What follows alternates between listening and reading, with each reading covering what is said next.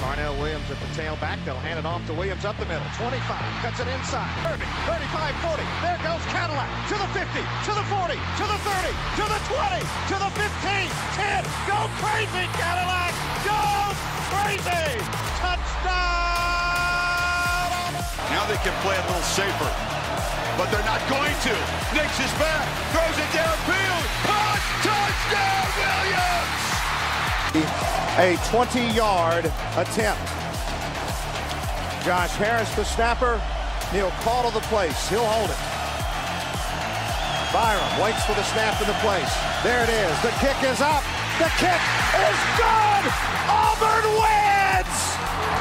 22-19. What's going on, everybody, and welcome to another episode of the Auburn Today podcast. As always, my name is Noble. Joined here with my co-host Wheeler. Today we have not a ton of content coming at y'all. This has kind of been just kind of a pretty slow week, but we do have some interesting storylines that we just wanted to talk about real quick.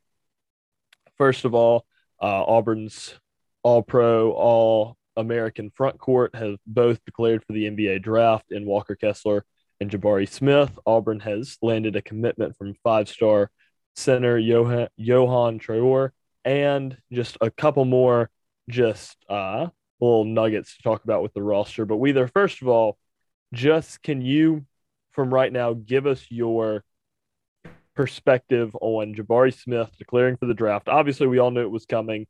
Kind of give us just both when you look back on his time at Auburn, what will you see?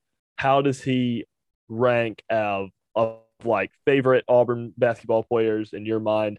And how do you think he shapes up as, compared to some of the other Auburn greats in both talent, accomplishments? Just kind of walk us through where Jabari sits in your mind as Auburn royalty, and how do you think his pro career will pan out? I think he will have the best or second best pro career of any Auburn player behind Barkley.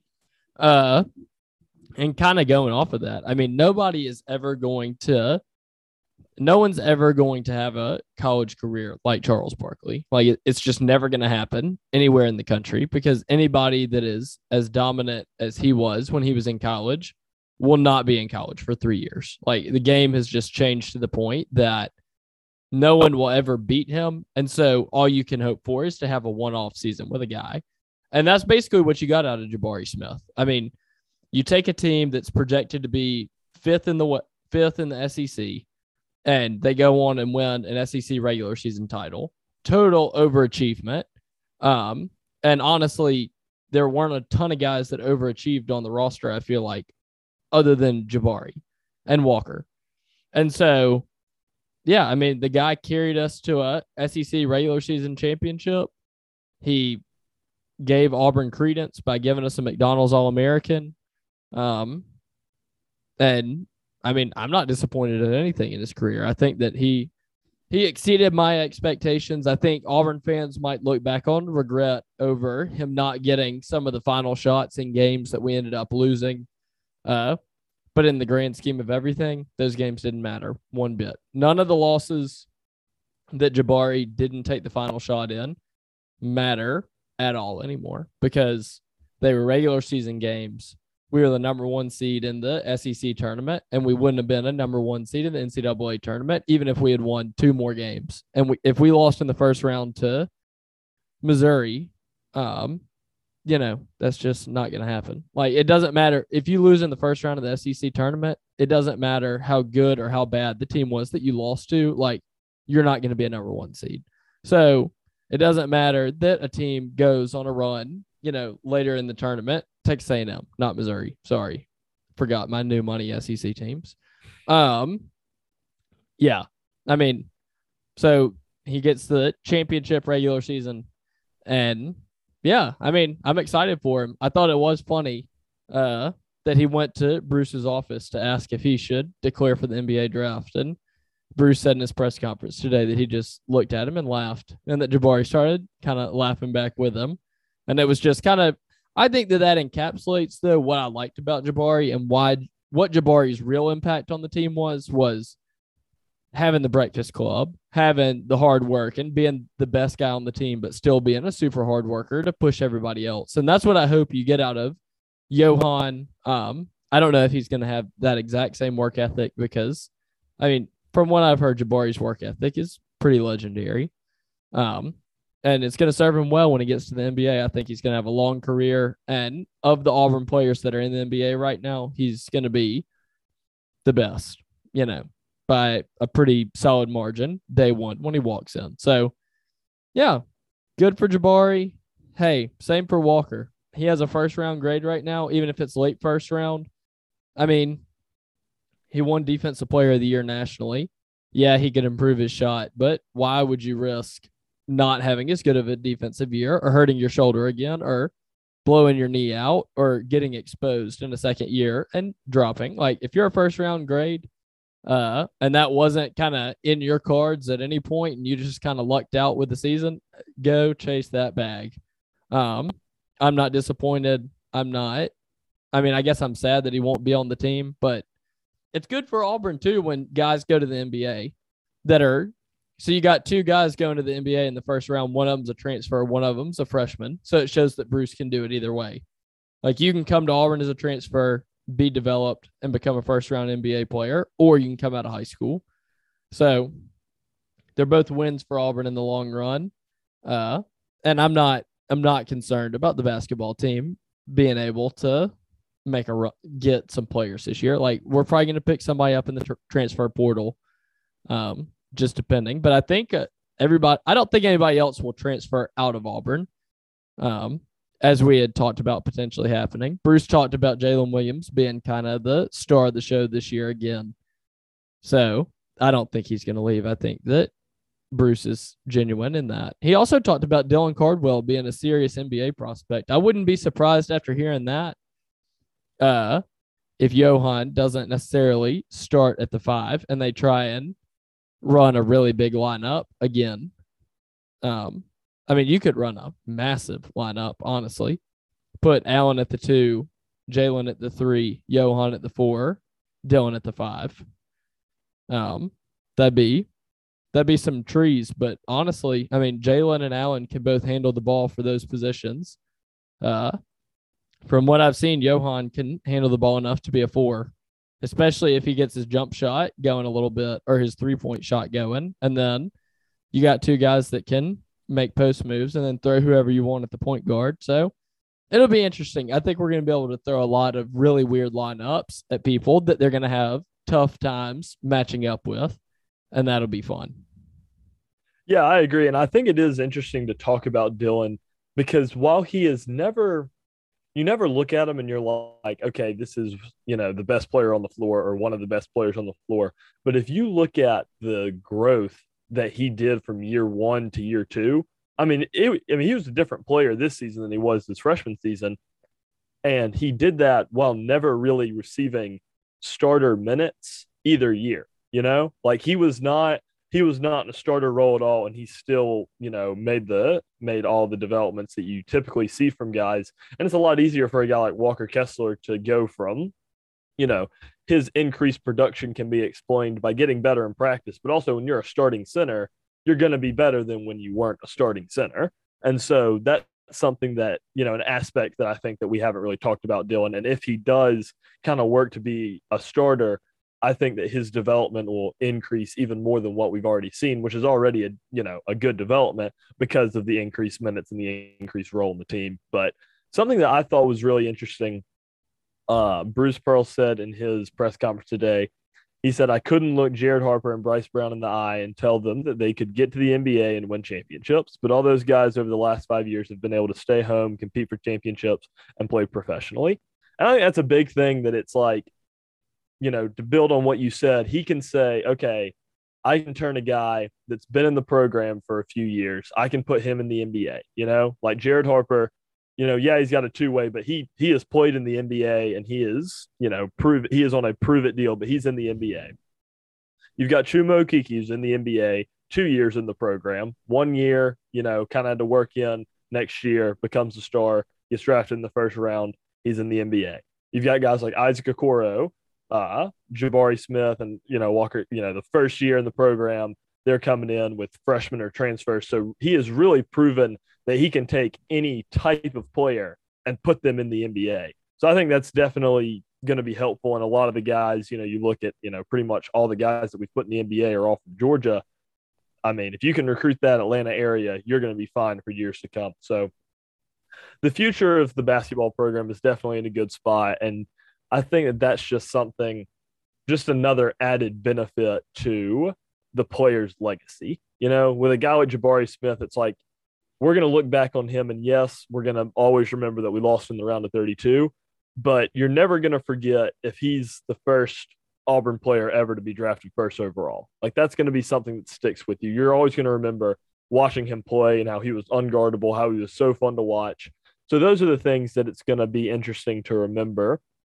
And he will be this generation's Charles Barkley, a guy that you can watch, hopefully if his career pans out how it's on track to, a guy that you can watch night in and night out in the NBA dominate against NBA players and, make all-star games, win MVP, stuff like that, where you can really see a guy from Auburn that you watched in college really dominate at the next level. So I think that'll be a really fun, just kind of an aspect of Auburn basketball that Auburn fans have not had since the 90s. So I think that'll be really interesting.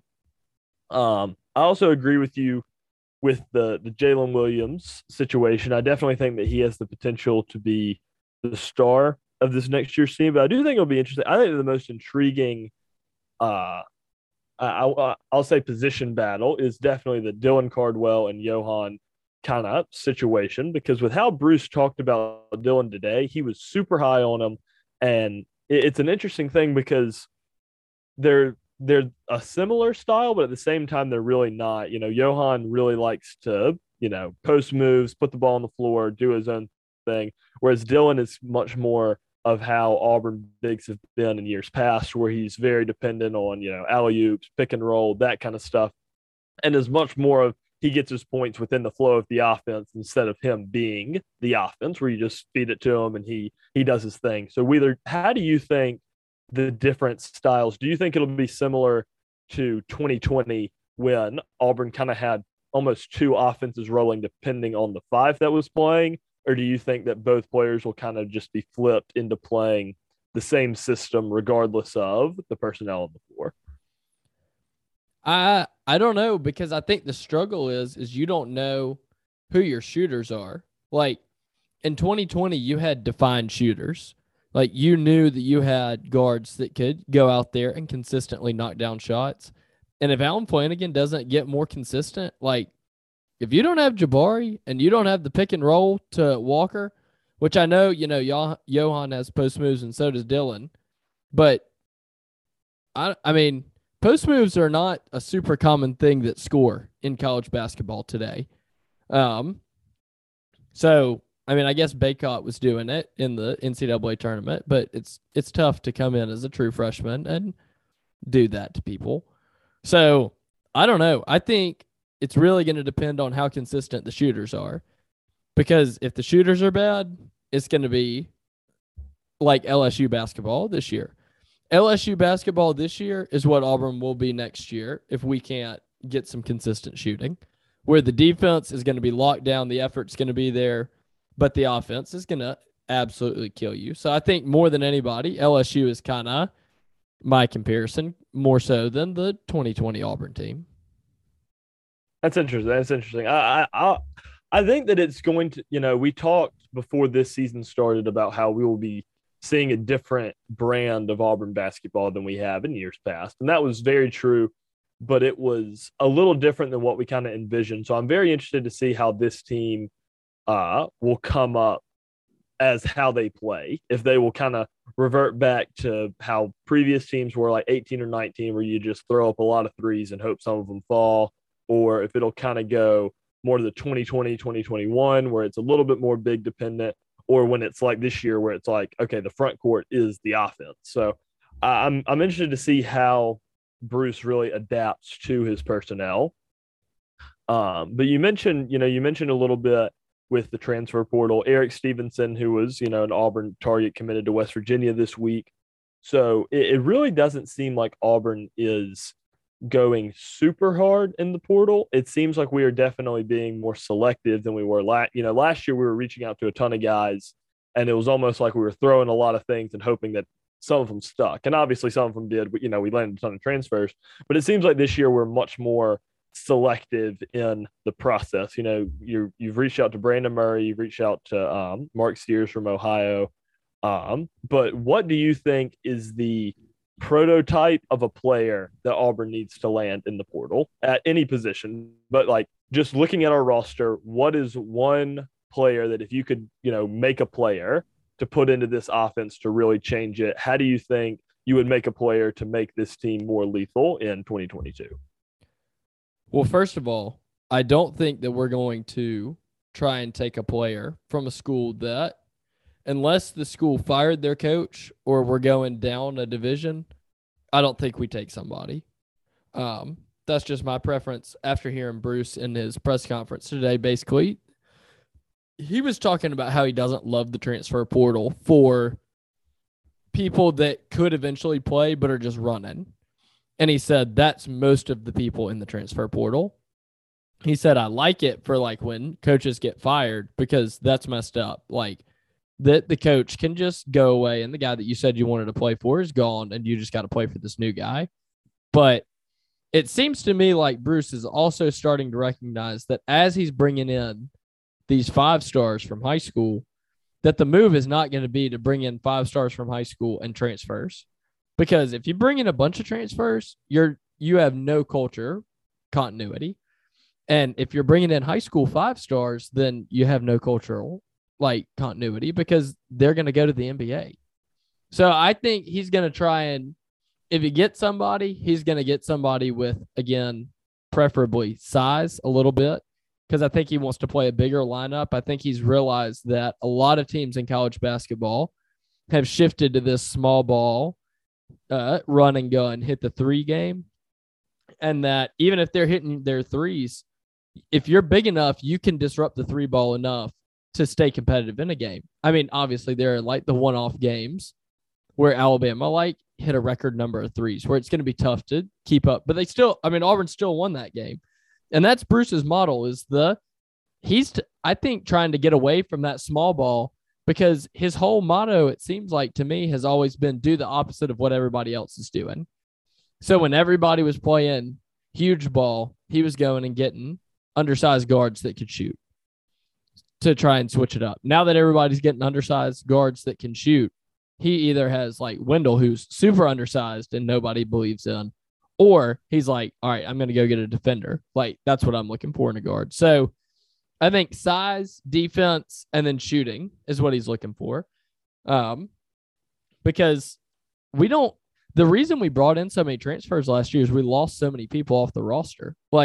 We don't really lose anybody off the roster this year. You're losing 4 guys, but you're losing 3 guys that had productive minutes. One of them, it's like we said last time, Devin Cambridge has plenty of people on the roster who are replacing his minutes. Johan comes in to replace Jabari, and then I guess you have Dylan stepping up in Walker's place. So really, we might look at bringing in another 4 or 5. I don't know, because that's the thing. We have so many flexible pieces. We have so many tweener guys who can be massive 2s and 3s, like Allen Flanagan, or they can go move up to a bigger position. So I think you look for guys that fit your culture and who can knock down some shots. Yeah, I think that if we can, if our high school if the high school recruiting is not the next guy that we're going to land. Obviously, a lot of people have been asking about Julian Phillips, and Auburn does have a chance with him, but it's going to be very tough. It's going to be very tough to land a guy like that. But, I definitely think that Auburn will look towards the front court. And, really, you really only have 3 guys there right now that are true, these guys are, front court players. And a guy that interests me is KJ Evans. He's a 5-star in the 2023 class. He's considering reclassifying recently dropped his top 5 that had Auburn 6'9", 200 pounds, a natural 4. This could be a guy that the staff is really kind of possibly looking at to replace, kind of come in and replace Jabari and be that other guy at the 4 beside Jalen Williams. But I definitely think that Auburn will need to have somebody who is a natural 4 or a 5 come in and play that position and have kind of those 4 guys to play the 4 and the 5, 1 deep and 2 deep. So I definitely think that'll be a position to watch closely. But really, we've reached out to a couple guards and forwards, but you're just like, if we don't land any, you're not really wondering, like you're just kind of like, okay, like we'll be fine if we don't land any of those guys because you have plenty of guys that are here that can win you games in SEC play. So I definitely think it's a lot more. You got to look at fit and you have to look at, can this guy do more than what we have right now? Like, can this guy do more for us than KD Johnson's going to do? Can this guy do more for us than Chris Moore's going to do? And I think it's a very selective process with this transfer cycle along with high school. So I definitely think that it's kind of it's a waiting game where you just have to sit and you have to watch and you have to wait and see what this staff is going to do and what magic they're going to pull. But the one thing is that you definitely feel comfortable in the fact of these guys have proven they have a proven track record of assembling a roster, and they're going to do it again and they'll be successful in that. I agree. But kind of moving on to, should we move on to football or should we move on to Auburn's hottest sport right now? Per the request of one of our fans. I definitely think, this is something, the baseball content is something that has not been talked about a ton, but for those who, I feel like baseball is a weird one because there are some people that are really big into baseball, some people that are casual, and some people that just couldn't care less. But in the waning kind of off-season podcast, when the baseball is the only sport, it'll probably be the focus of this podcast. And in times like right now where there's not a ton of basketball, there's not a ton of football content, but baseball, has a midweek game, is right in the thick of their conference series. I think it should bode a little bit of discussion. So for those that don't know, Auburn started conference play with a loss in a series to Ole Miss, who was ranked number 1 in the country at the time. They lost that series 2-1. Then they go on a pretty strong next weekend. They beat Texas A&M on the road, the series 2-1, and then lose a midweek game to Jacksonville State, which was just kind of a head scratcher. Then they travel to Baton Rouge and take down number 12 LSU in a 2-1 win on the series. And yesterday they just took down UAB on the road. And this weekend they come back home to take on number 12 Vanderbilt in a home series. And this, the baseball team has definitely kind of overcome a little bit of the expectation with how the team was last year. Couldn't finish games and lost a lot of talent from that team. But I would say the baseball team has been a pleasant surprise as of right now, sitting at 20-9 and 5-4 in the conference right now.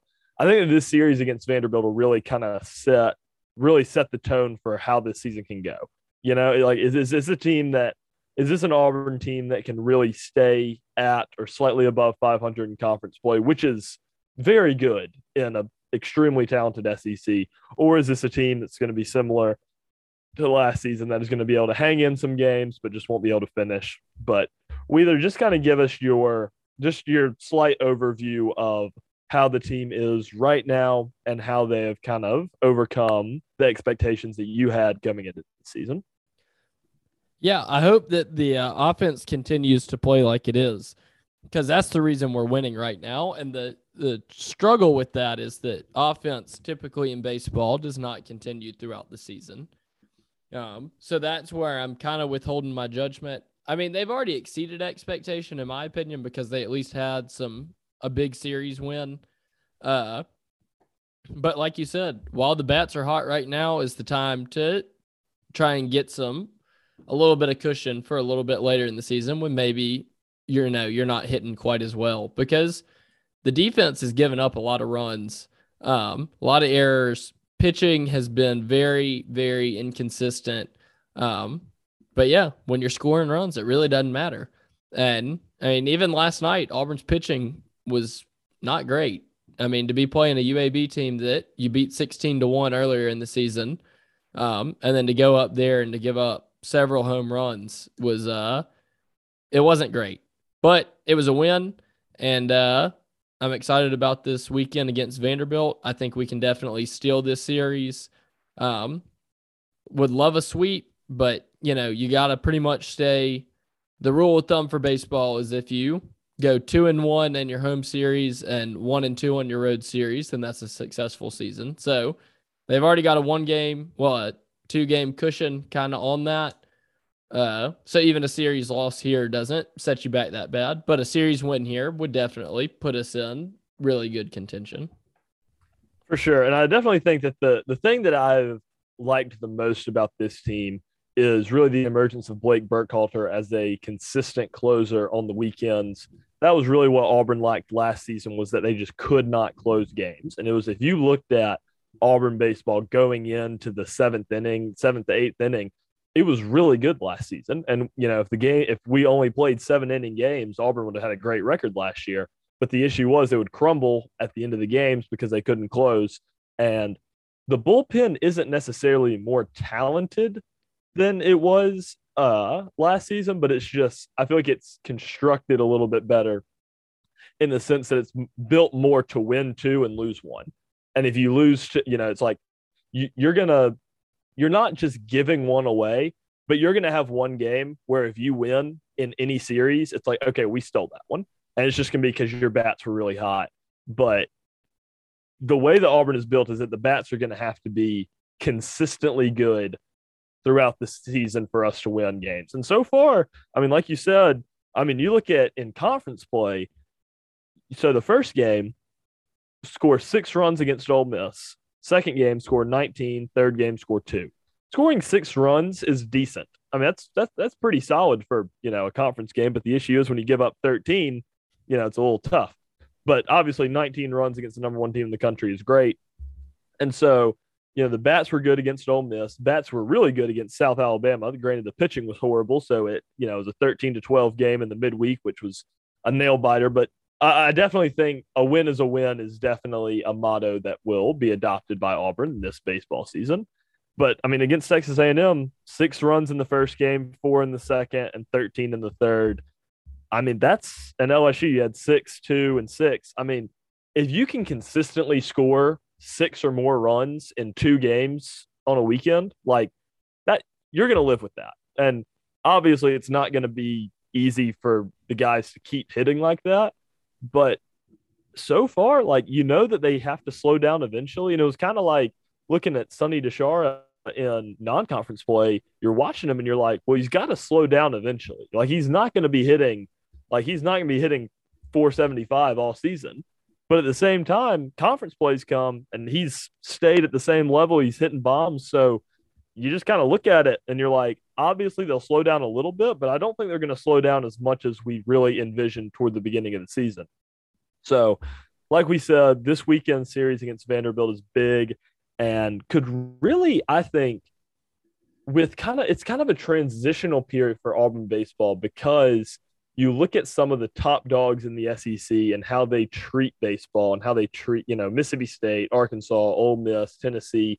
They treat baseball, with reverence. And Auburn really doesn't. Plainsman Park is nice, but it's not, it's not next level. You've got Operation Atmosphere that Butch is trying to get going in the outfield. It's fine, but going to an Auburn baseball game and going to a Mississippi State baseball game is just not the same. It's a similar feel to going to a Vanderbilt football game and going to an Auburn football game. It's just not the same, because if you don't have sustained success, it's hard to get your fans super involved. Now, Auburn fans have proven that if they see success, they'll show up. You look at gymnastics. Gymnastics sold out like 4 meets this season. Like that, they're pumping 10,000 people in Auburn Arena. Like they had more people at gymnastics meets than basketball games for conference games. We didn't sell out every conference game. So, there were gymnastics meets that sold out more than basketball in a year where we were ranked number 1 in the country. And it's because gymnastics was good this year. So Auburn fans have proven that if baseball can be exciting and you can go into every Sunday, every third game of the series competitive, like people are going to come, you're going to sell out games. It's going to make the environment better. And when the fans come up and the wins start piling up, then more money goes to baseball, and it can really make Auburn closer to on par with some of the top dogs in the SEC. So I definitely think that this season Butch needs to be successful. And if you can make it successful and make it fun to go to baseball games, it'll be really, and I enjoy going to baseball games, but I'm there to watch baseball, like Auburn baseball right now is not the kind of thing where you're just going to go and sit there 9 innings for 3 games on a weekend just because you want to be there. Like if you're the kind of person that's going to go to 27 innings in a weekend, it's probably because you really like Auburn baseball and you're going to sit there and watch it for the baseball. And if you were the only person there, you'd still be there because you're there to watch the game. And that's just not what Auburn is right now. Auburn is not a place where people just stay the whole game no matter what the score is. So I think that this season, if Butch can keep some of the wins going and have a respectable finish with this roster, and the roster can improve in the next couple of years, the young guys get more experience, then it can really make Auburn baseball closer to the same level of fan interaction that football, basketball, and gymnastics are enjoying right now. So I'm very interested to see how the rest of the season plays out, and we'll just kind of see where it goes. I agree. All right, now Noble, did we have the discussion on the podcast or just in real life where I said Robbie Ashford might be a really good option solely because it doesn't look like any of the quarterbacks can throw, and at least he can run? Do you remember that conversation? I remember that conversation. I'm not entirely sure where it was, but I remember that we had that conversation, yes. Well, reports came out today that Brian Harsin agrees that right now none of the quarterbacks can throw, so we might as well have one that can run. It's sounding more and more like we're going to have an offense that looks like the Army-Navy game than one that looks like, well, any other college football team in the country. Because right now, the only person that I've heard that's done well is Tank Bigsby and the legs of Robbie Ashford. They had tight ends talking today to the media. You know what they talked about? How much they love to block. How much they love the physicality of blocking. Welcome to 2005, where Auburn is going to have some mean mugs on defense and a putrid, and I mean putrid offense with an exceptional running back and a serviceable quarterback to win between 7 and 8 games and go to what has traditionally been the Outback Bowl. Outback, unfortunately, did not sell enough rubber steaks, and they will no longer be sponsoring the Free Bloomin' Onion on January 3rd. Rest in peace, blokes. Noble, you're very high on this football team. I am so glad that you are, but I do not hear anything encouraging coming out of fall camp. And here's why.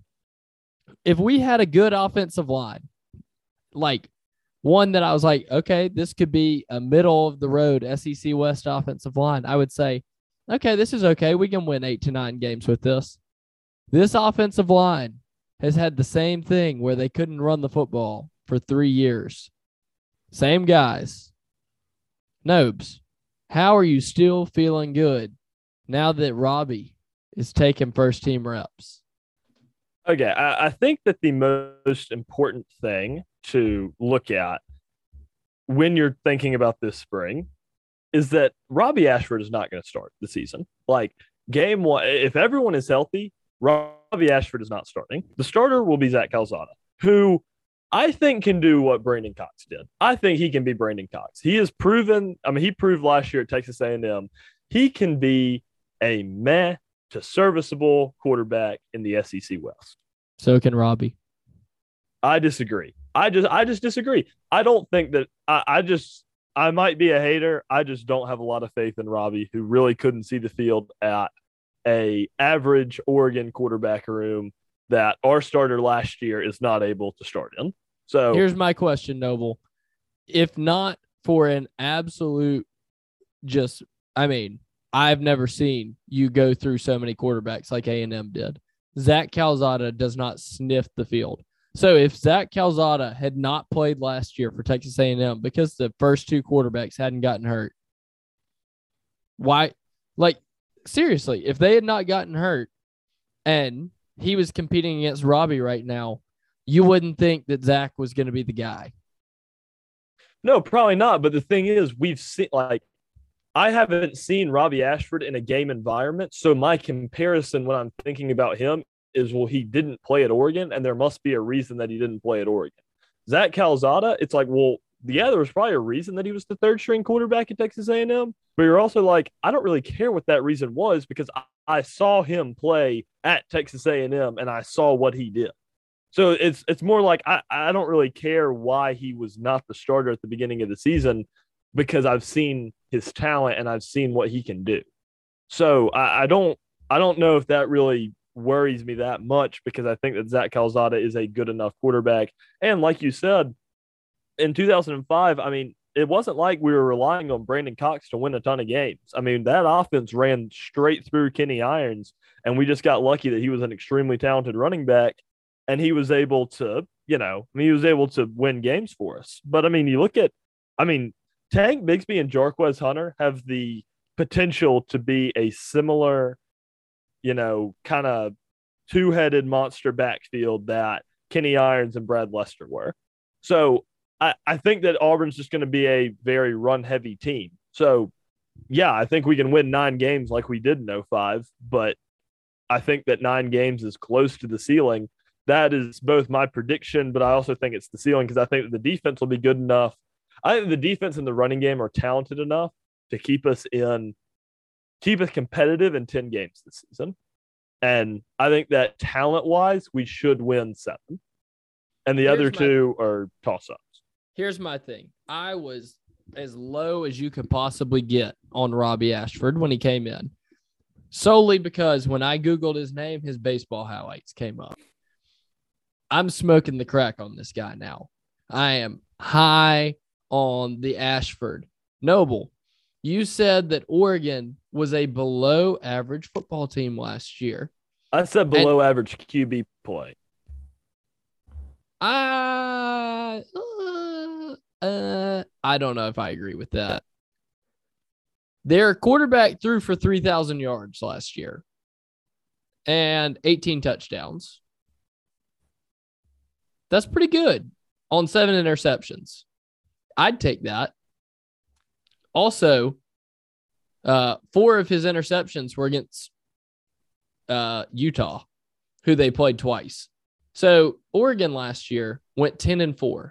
They lost the bowl game, so that doesn't even count. So they were 10-3, and 2 of the losses came to Utah, the 2 times they played them. Which you have to consider, though, that Utah to Oregon, like Auburn plays 3 Utahs a season. Like Utah was a really good football team last season, but Utah is Alabama, is Georgia, is Texas A&M. So playing the schedule in the Pac-12 and playing the SEC schedule is not the same. And if he struggled against the top dog that was on par and would have come 4th in the SEC last season, that's what concerns me a little bit.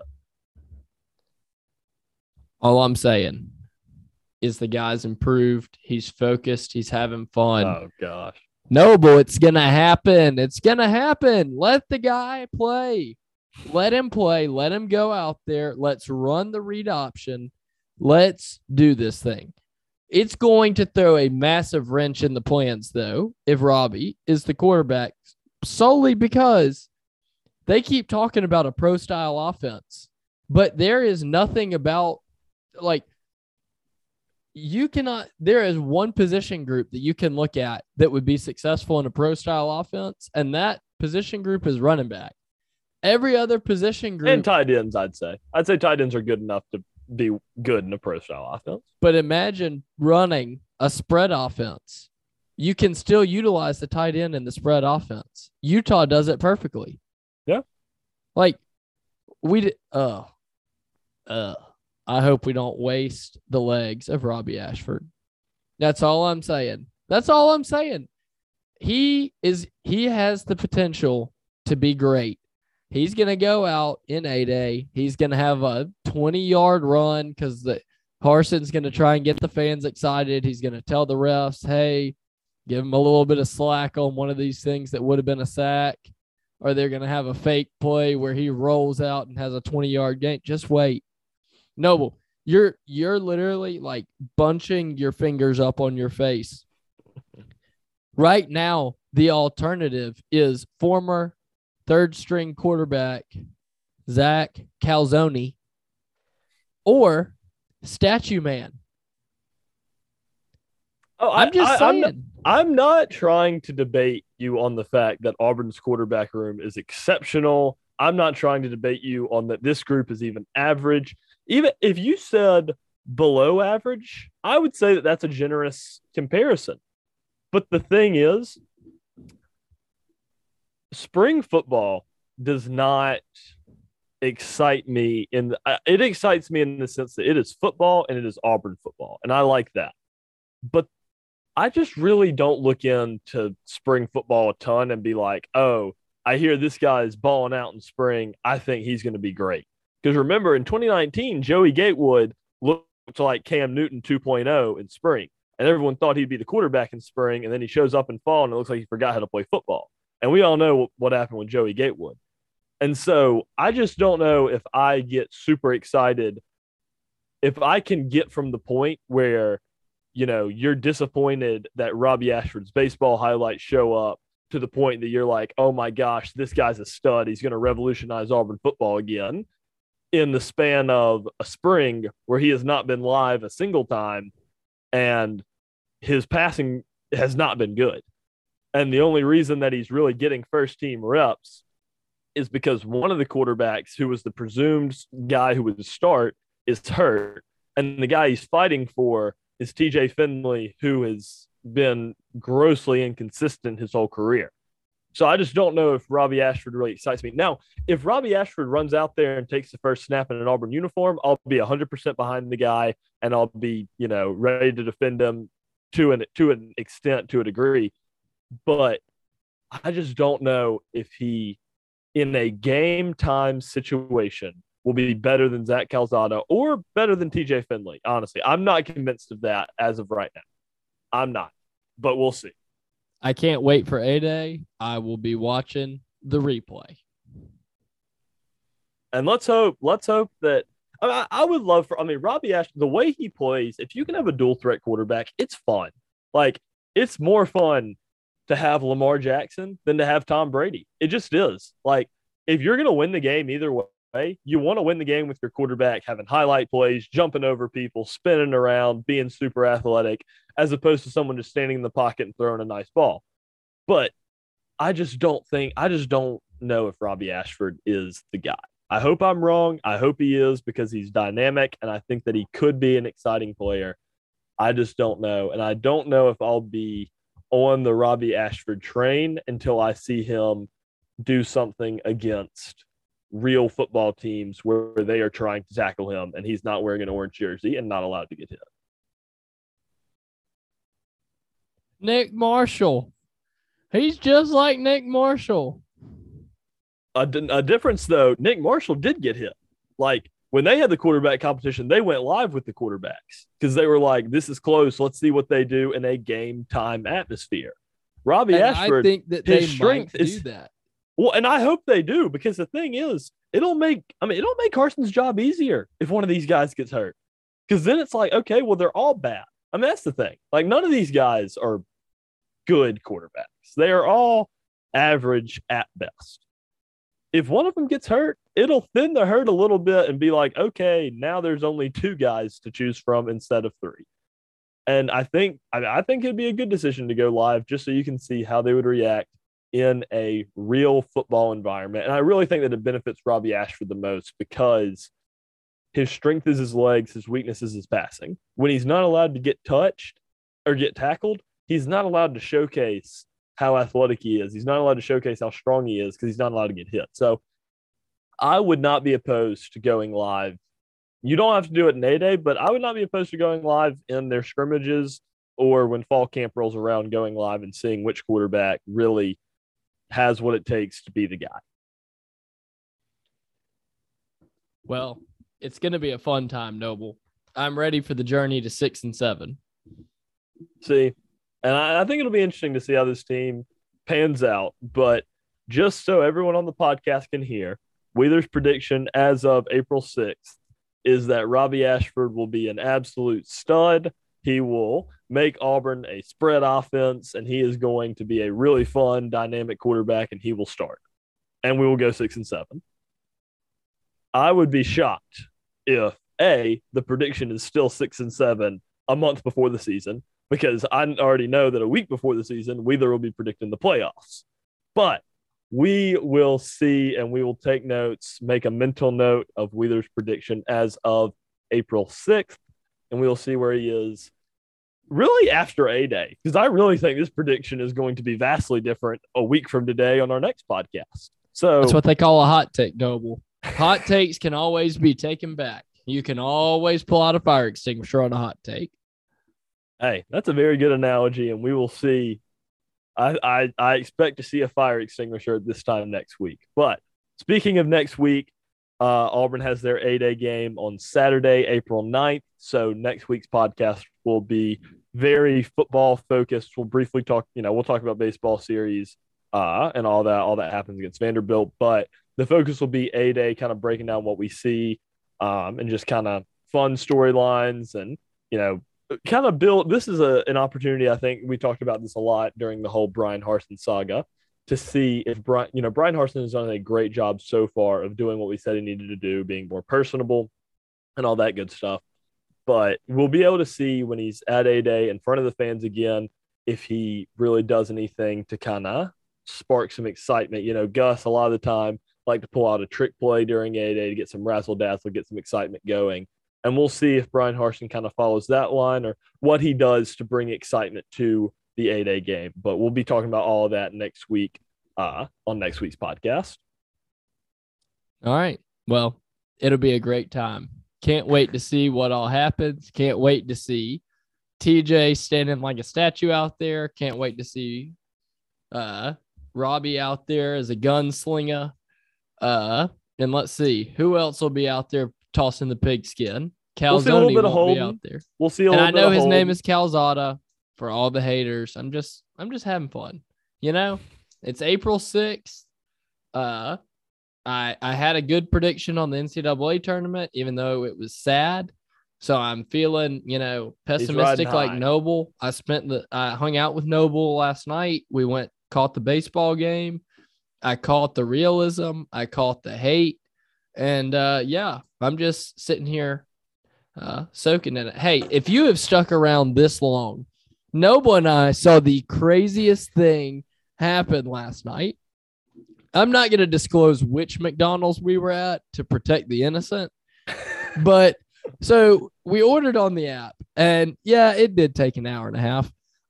So while we were waiting, if anyone has ever used the McDonald's app to order their food, because I don't do that. I don't order food through apps. I go through the drive-thru.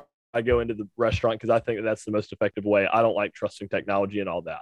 Wheeler likes to be a trailblazer and do all the new stuff and be the guy that's one step ahead of the rest of the world.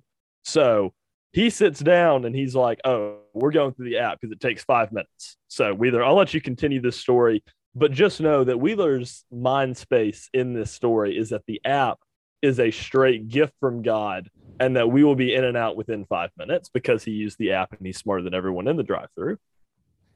I was every other time except for last night. So I sit there, I order on the app, I order Noble's food, I order my sister. She wanted a milkshake, and I go ahead and order it for her, knowing that the ice cream machine is 99% broken because it's 10 p.m. And that just means the ice cream machine's broken automatically. Like, clock. Oh, it's dark outside. Sorry, our ice cream machine's solar powered. It only works during the daytime. No, So we're sitting there hanging out hour and a half, and I had my McDonald's little complaint form pulled up, but I hadn't filled out the complaint yet because I wanted to see how it ended. So if, redeeming grace in case there was great customer service at the end. And this man there was a gentleman that was sitting outside of the McDonald's smoking some weed, and another guy that kept beating on the door to try and get his food. The lady wouldn't bring it to him. So he goes back to his car with a crowbar and he busts open the door with a crowbar and just walks into the McDonald's, gets his food, and leaves. I have never seen anything more wild in my life. We couldn't decide if we should call 911 or follow him in because we were hungry. We ended up just going through the drive-thru, and she said, "Oh, I never got that order. Let me fix it for you now." Didn't ask what it was and comes back with our exact order, including the exact sauces that we had ordered. And I was like, "Oh, you never got it. Gotcha. And yes, the ice cream machine was broken. And no, we did not get a refund for that ice cream.